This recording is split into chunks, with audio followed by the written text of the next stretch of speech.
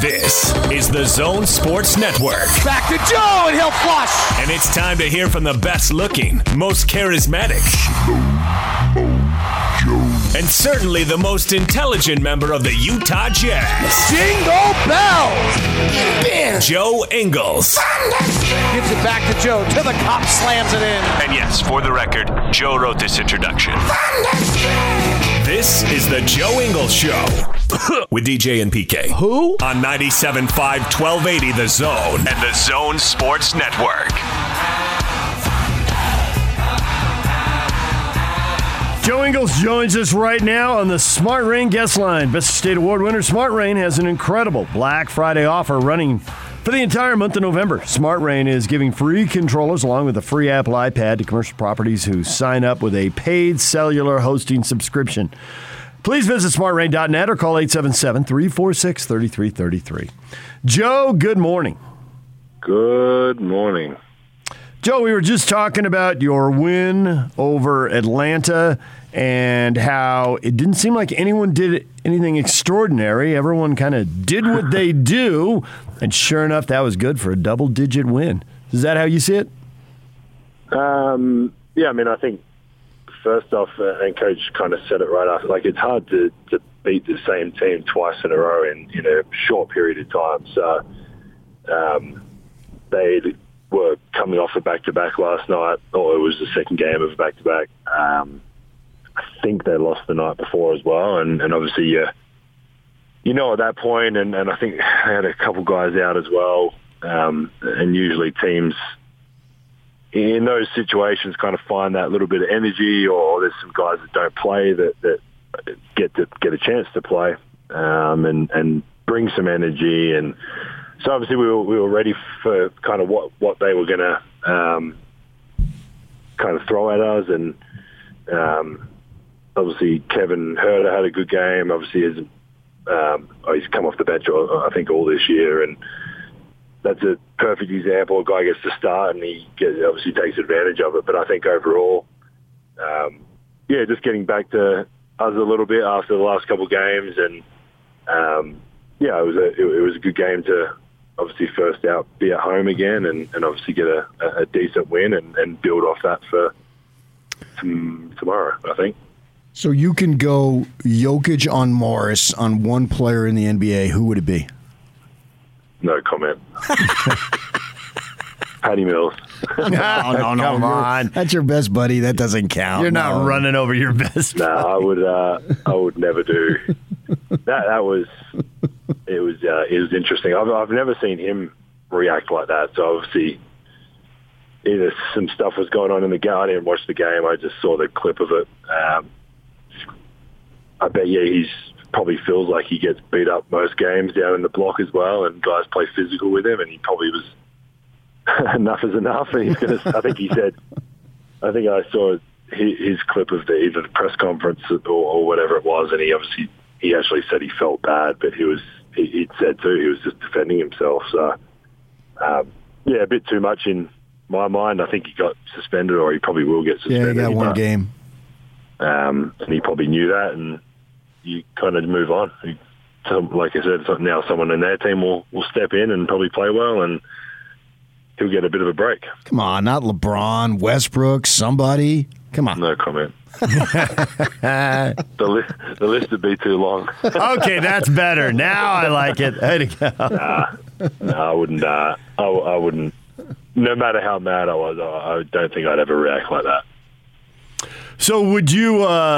You love to trash talk. Now this is fresh information here. The next time you see one of those guys, is this out of bounds, or might you find a way to mention it? We play Miami pretty soon, I think, and I only know that because it's a day game and the kids are coming. Saturday. Miller had told Renee had told Miller that they were coming to a game, so she's been talking about it for a few days now. So. I might mention it to the Morris twin, but not in a negative way, but have a bit of fun with it, I'm sure. Obviously, again, with anything, you obviously hope he's all right first, and I think someone said he was walking around the locker room after, so I'm sure he'll be good to go. But yeah, obviously, if it comes up, it comes up. The league has been cracking down on drawing fouls and all that stuff. Yeah. And there was a thing with, I think it was Trae Young, and it looked like he hooked your arm and all that. And it looked like that was what they're trying to go against. What did you think of that? Did they give you an explanation? Because it seemed like that was the very thing that they're trying to eliminate. Yeah, I mean, I thought he clearly hooked my arm, like there was no other way about it. But I think in the past, he probably 98% probably would have been shooting, or they would have given him free throws then, which is obviously more of the rule change. So I think, obviously for them, they've got to determine, from my understanding of the rule, is they've got to determine whether he kind of engages my arm and locks it up, and then it is an offensive foul, or if it is obviously what they thought last night, that my arm either just got caught in there or whatever it was. But obviously the free throw thing is the thing that is getting taken away, is the biggest difference in all of this. So, I mean, I think there was a stat or something I saw that all those players that usually shoot whatever, 8, 10, 12, 14 free throws a game is all down. And I mean, I guess at the end of the day, that's what they've wanted. Yeah. Whether it be free throws or whatever it is, but the point of, not kind of manipulating the game, I guess, in not even in a negative way, but just it's not necessarily the way we grew up playing basketball, like trying to find contact and get to the free throw line. Obviously, there was guys in the league that had found ways to do it and do it really well. And I it's kind of like credit to them. Like, why, if there's a rule that you can kind of manipulate and get 10 free throws off, why wouldn't you do that if you're playing the amount of minutes to do that? It's 3 points, and usually most guys are pretty good at free throws. And so obviously that's the kind of the key behind it, is just trying to, I don't know if it like opens up the game more or whatever their kind of reasoning was, but just more of, I guess the biggest thing is it not being like a necessary, like, in my mind, as a kid, we didn't grow up doing that. We would, if you got fouled shooting, you got fouled, but if not, then you just play. So it has been, I think it's definitely been different, and guys have been trying to, like, we've had our fair share of, like, thinking Donovan got fouled or thinking Rudy got fouled, like whoever it was at a certain time, and they're letting stuff go. So as a team and as players, you've just got to figure out how they're calling the game in a particular game and for the season, and adjust. And I think we've done a pretty good job. I think Donovan's had like one offensive foul this year through it, but apart from that, I think we've been pretty good. So I don't know if you're the perfect guy to ask this, but you're the one on our show, so I'm going to ask you anyway. This offensive, the whole way the game is being refereed, some people are saying, well, that's why three-point shooting is down. The Jazz numbers as a team have been way below. Now you're shooting 43%. You're basically just doing what you're doing, which is why you're not maybe the perfect guy to ask this. But the Jazz numbers are down. The numbers all across the league are down. Even the teams that are shooting it pretty well at the top of the league stats aren't where teams at the top of the league stats are. And people have said it's the new ball. People are saying it's the way the game is being refereed. Definitely not the bloody ball. Let's get off that. All right. It's not the bloody ball. Some people are saying it's just a couple weeks, lighten up. When you look back in 2 or 3 weeks from now, the numbers will be back to normal. What do you think about that, given you're a guy who is pretty much shooting what he shot the last few years? Yeah, I mean, I think I said it last time, like, I would never blame the ball or whatever, refereeing, or like if I felt like I wasn't shooting well or whatever it was, I would kind of with myself and Bailey try and figure out, like, what am I doing wrong, or am I not getting good shots, or am I taking bad shots, or like, why is my percentage down for a month or for a week or whatever it is. I think there's some games you might shoot bad in a game, and it might just be like you just didn't. I mean, there's so many things, like you didn't catch the ball right on one, or you just didn't have that feeling.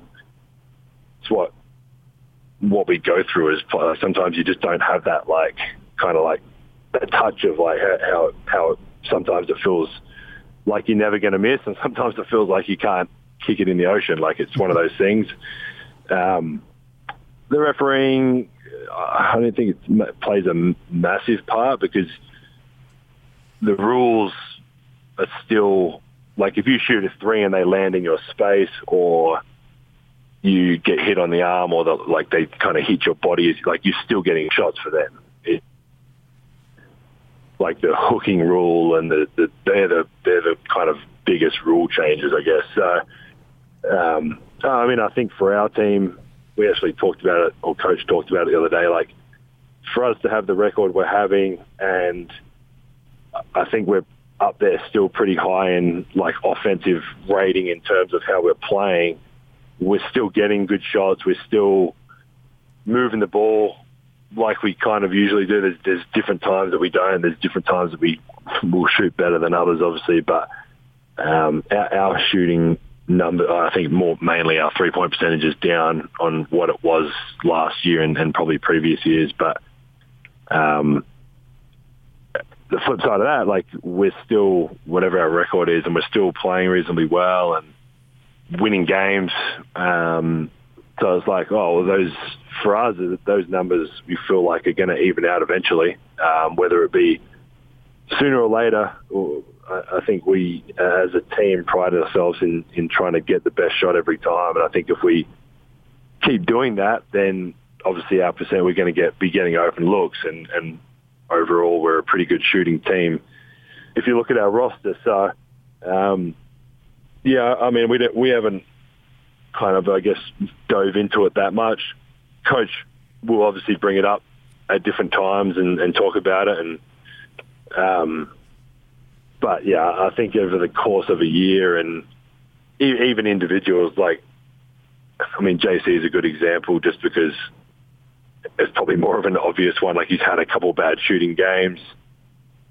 Like, JC is not going to be like that all year. Like, I would be so confident in saying that his numbers will go to where they probably either usually are or maybe better. And I mean, a part of it too, I think for our team is like JC was just the 6th man of the year. Like, they're going to scout him. We just had the best record.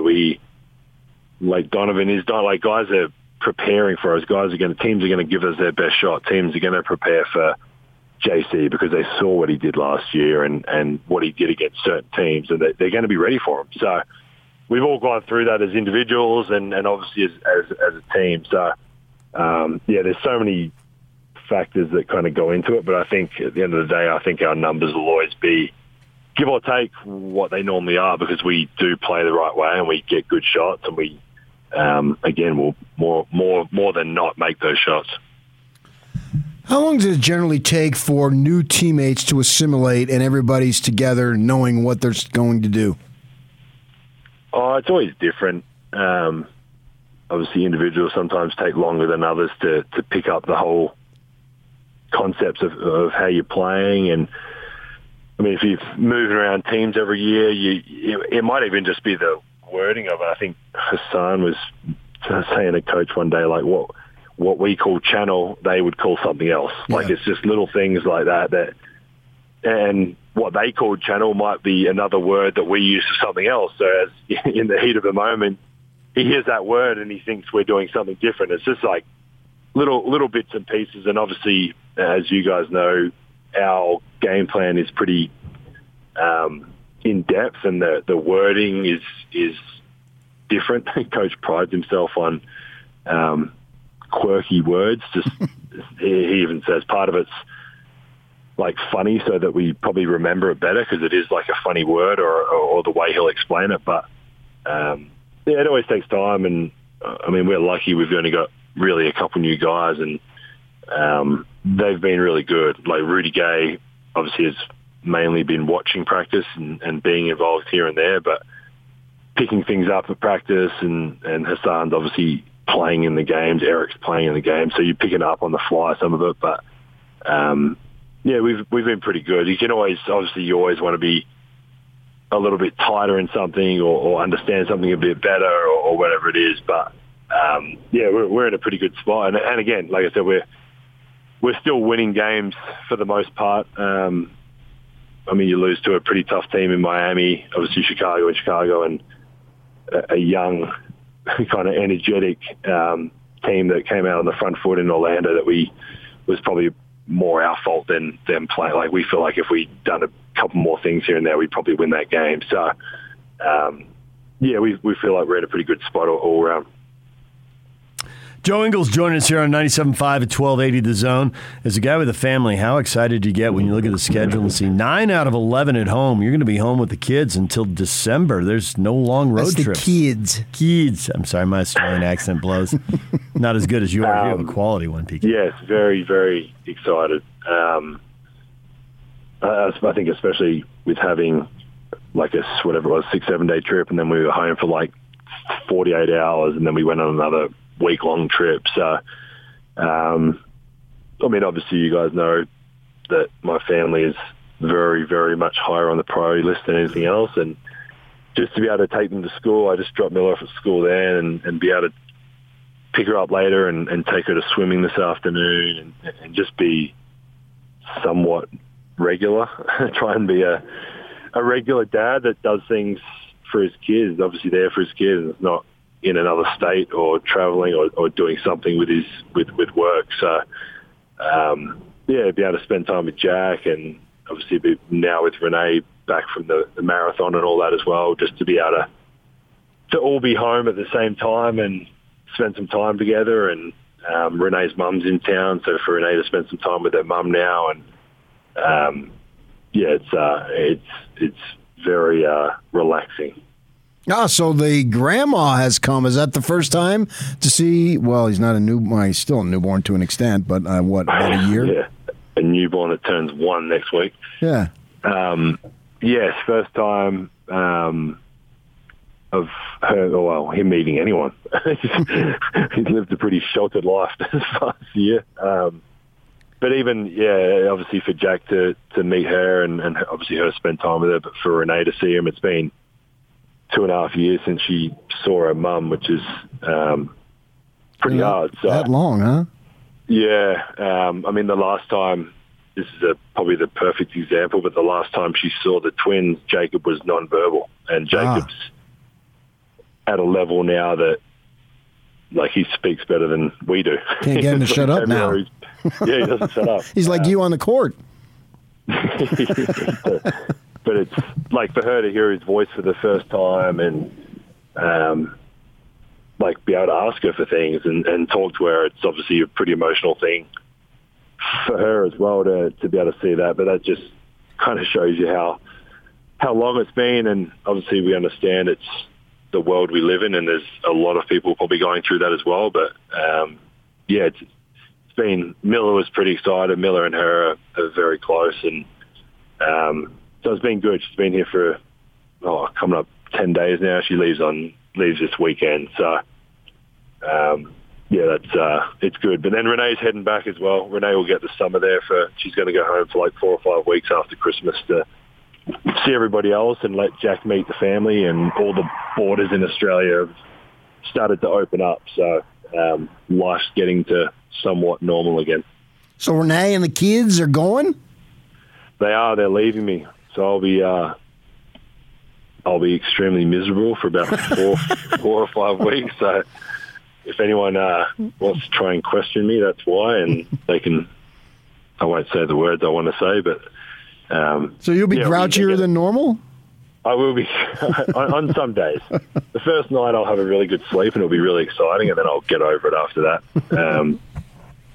But yeah, they're going to go just after Christmas, so we'll obviously have Christmas together because that was a bit of a non-negotiable, and Renee obviously understands that I want to have Christmas with the kids, and obviously Jack's first Christmas. But then, a couple of days after that, they'll head home, and it's summer in Australia then as well, and I mean, it's as bad as it will be for me. They need to go home. They need to see family. They need to see friends and cousins, and Renee's brother's got 1.5-year-old twins that we've never met, and